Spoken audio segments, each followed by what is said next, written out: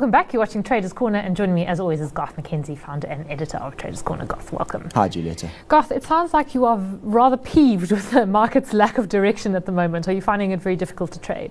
Yeah, it's just very boring at the moment. We now sit at the back of April, where we've had all these public holidays and broken weeks and what have you. So the level of activity on the market's been very low due to all of those public holidays. And in addition to which, the guidance that we're getting from offshore is also very lethargic at the moment. So it's a rather dull market. The volumes have been quite thin, and it just seems as if everybody's sort of sitting around waiting for a break one way or the other. And there's no conviction at this stage in one direction or the other. I mean, to some extent we take our cue from the US markets, which is where we'll begin looking at the charts this evening, and the S&P is equally range bound. Well, this is it. So here you've got the chart of the S&P 500 up on the screen at the moment, and what you can see is that this market is basically narrowing into the apex of a big triangular type pattern. Lots and lots has been written and talked about this. I see it on Twitter and on various websites all over the place. Everybody's going on about this big triangle pattern and expecting this break one way or the other. The levels to watch really are 2,700 at the upper end. That's the top boundary if you join all those highs. And then the lower end, you've got 2,600. The 200-day moving average is also interesting to note here because it's provided support on all of these pullbacks since the beginning of this year, really. You can see the first big pullback that we saw in February found support at the 200-day moving average. Then again in late March, early April, again the 200-day moving average found support.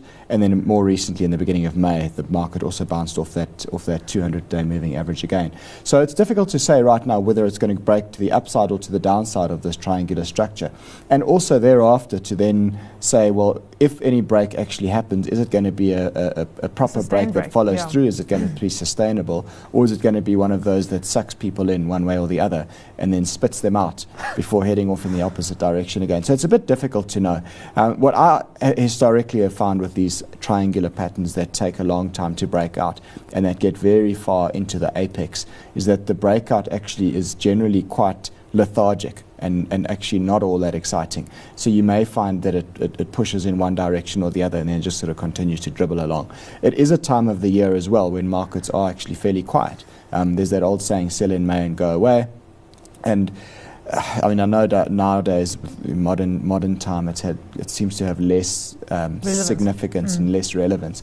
But nevertheless, the fact is that it is still the beginning of the Northern Hemisphere summertime, and we do typically find that those middle months of the year, so June, July, August, are actually fairly dull and often quite narrow and range-bound and choppy anyway. So I don't know, maybe this sort of lethargic action that we're seeing at the moment has still got time to play out. What about our own market? Because it's maybe not quite as lethargic, although it does also seem quite range-bound. But the problem is that we sort of look as if we're dribbling southwards. We are, and this is the top 40 index that we're looking at over here now. So you can see there's a downward sloping channel that's intact there, and that's been the case since December last year. And it's very clear to see that our market continues to make lower lows and lower highs as things stand at the moment. Right now, the market is up at the upper end of this channel pattern and trying to make an effort to push to the upside. But for the moment, it still looks as if we've got a lower low being formed. The critical levels to watch on our top 40 spot index for the immediate future are going to be 50,400 at the lower level and then 51,500 at the upper level. We'd need to see a break above 51,500 to then open the potential for a bigger move to the upside. On the other hand, if it breaks below 50,400, well, then that pattern of lower highs and lower lows continues, and then we could see the market heading further south.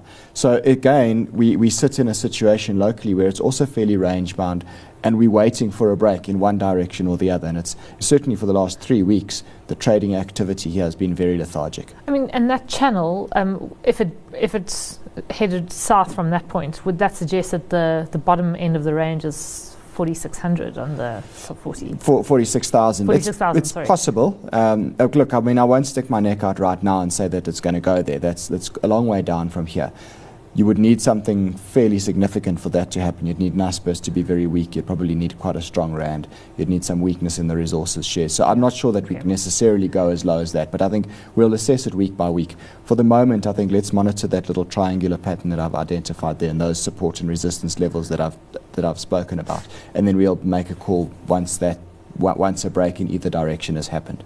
Scott, I imagine that a fairly lethargic market in general makes it quite hard to pick particular stocks. So you're not actually making any calls this week, but there are kind of a couple of themes that you want to talk about, and not in our own market, but globally. Yeah, that's right. It's not that easy at the moment. I'm not really that keen to try and force anything for the show this week. I know we've had a couple of weeks now where we haven't done a trade, where we had a recording last week looking at some educational stuff. So it has been a bit inactive on the show as it has been in the market. But I'm not in the business of forcing things if there's nothing there to do. So I'm just going to focus on something that I've been looking at for myself and I find quite interesting, more from a medium to longer term investing perspective actually, and that is to look at some of these consumer stocks, but the global consumer stocks, which have been very heavily beaten down since the beginning of this year. We're going to focus on two American companies here, Colgate-Palmolive and then PepsiCo. But if you look across the spectrum, these types of consumer stocks have all been hit fairly hard. Look at Unilever, you look at Reckitt Benckiser, look at Mondelez. These types of big international conglomerates in the consumer goods spaces, you'll find many of them are down between 20 and 30% over the last couple of months. And I mean, what do you account for that? Because that's quite curious given the strength of the US economy, the fact that unemployment is at an 18-year low. Yeah. Jobs numbers came out on Friday. It is rather strange. I suspect it does probably have something to do with the fact that US interest rates have been rising and bond yields have been rising, so effectively your funding cost moves up, and then that could be perceived as a little bit of a headwind. In certain respects, I also sometimes wonder whether these kind of stocks are also not treated as a little bit as a yield proxy, because a lot of them do pay pretty decent dividends, and that might have something to do with it. But if you look back historically, these kind of companies, whenever you've had a big dip, a 30-40% dip in these sort of stocks, those have always been your good buying opportunities. And that's why it interests me at this point in time now, because the valuations on these consumer goods companies are not excessive. They're reasonable. Earnings are still growing. You're getting quite decent dividends yields now. And a lot of them are now pulling back into fairly interesting support areas. So I think if you are looking to try and put some offshore cash to work, you probably could look at starting to accumulate some of these types of stocks, because they do look interesting, and they're the types of stocks that you would want to have as anchors in a long-term offshore investment portfolio.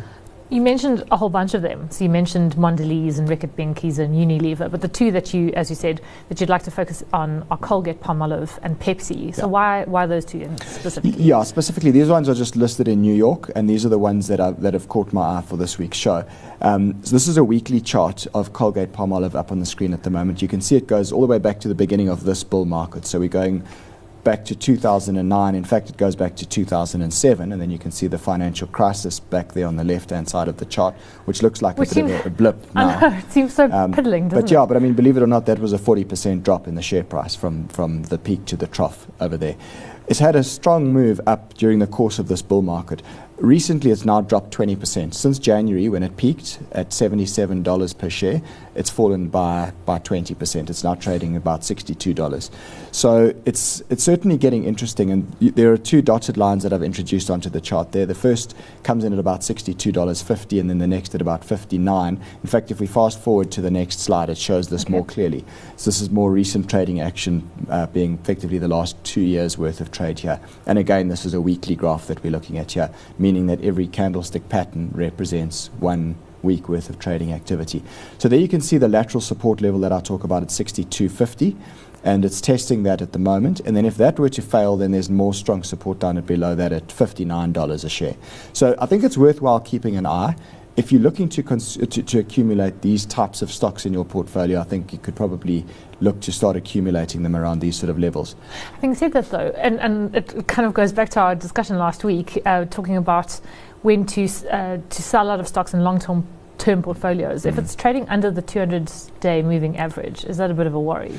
Yeah, remember, this is a weekly chart that we're looking at here now. So it indicates that the momentum is weak for the time being. It certainly does. But I'm also cognizant of the fact that there are these lateral support levels that we're talking about now. And also what I want to also bring into the discussion is a little bit of fundamentals. I mean, I know we don't talk fundamentals all that much on this show, but it is worthwhile noting, particularly if we're looking at this from a medium-term perspective.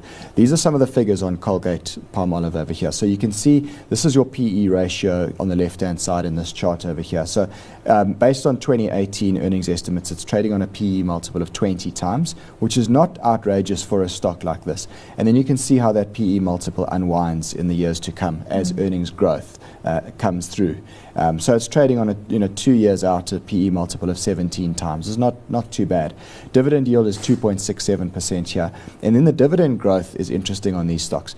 Colgate-Palmolive has grown its dividend every single year for 54 years. Sure. So, just keep that in the back of your mind. It shows that, historic growth in earnings, historic growth in dividends, and why I like these, because your earnings visibility is fairly good in these types of companies, and when you do get these significant pullbacks like we're seeing here, often that is your chance to actually get on board. Yeah. And what about Pepsi? Does it have the same sort of profile or not quite? Pretty similar, yeah. So here again, we're looking at the long-term chart of Pepsi, showing it right throughout the bull market that began in 2009.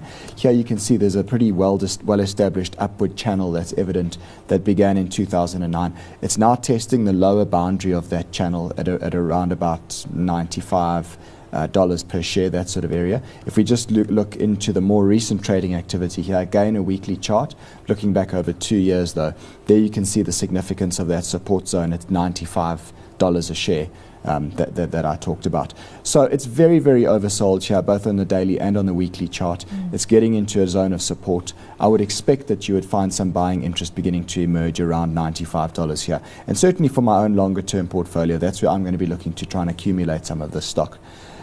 Talking fundamentals here on Pepsi, again, the PE multiple on the left-hand side in this chart here is quite interesting. Historic of 18 times PE, this year 17 times, and then looking 2 years out, it unwinds to a PE of less than 15 times. For a stock of the quality of PepsiCo and the visibility of earnings, that's not bad.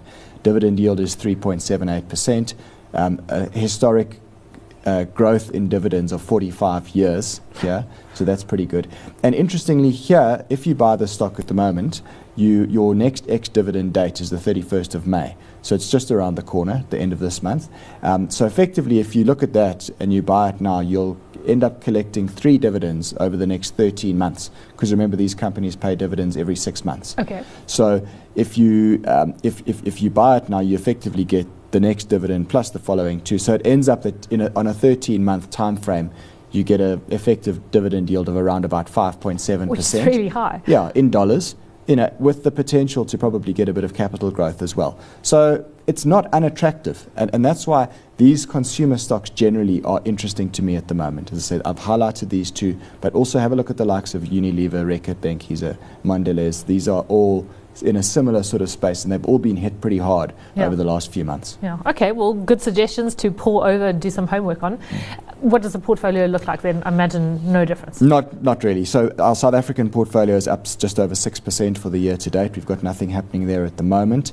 And then our offshore portfolio is up a little bit. The only position we're sitting with at the moment there is a put option on Tesla, which looked exciting for us last week when Elon Musk was having a meltdown, a meltdown and it being nasty to some of the analysts on an investor conference call. The share is still hovering around about $300 a share for Tesla. I still maintain my view that I think the company's got problems and they're going to probably need to come back to the equity market to raise further equity. Musk disputes that. Let's see. Yeah. We've got a small risk on here, so even if I'm completely wrong, the worst that we can do is lose $281. Okay, Garth, we'll leave it there. Thanks as always for joining us. Garth McKenzie is, of course, founder and editor of Traders Corner.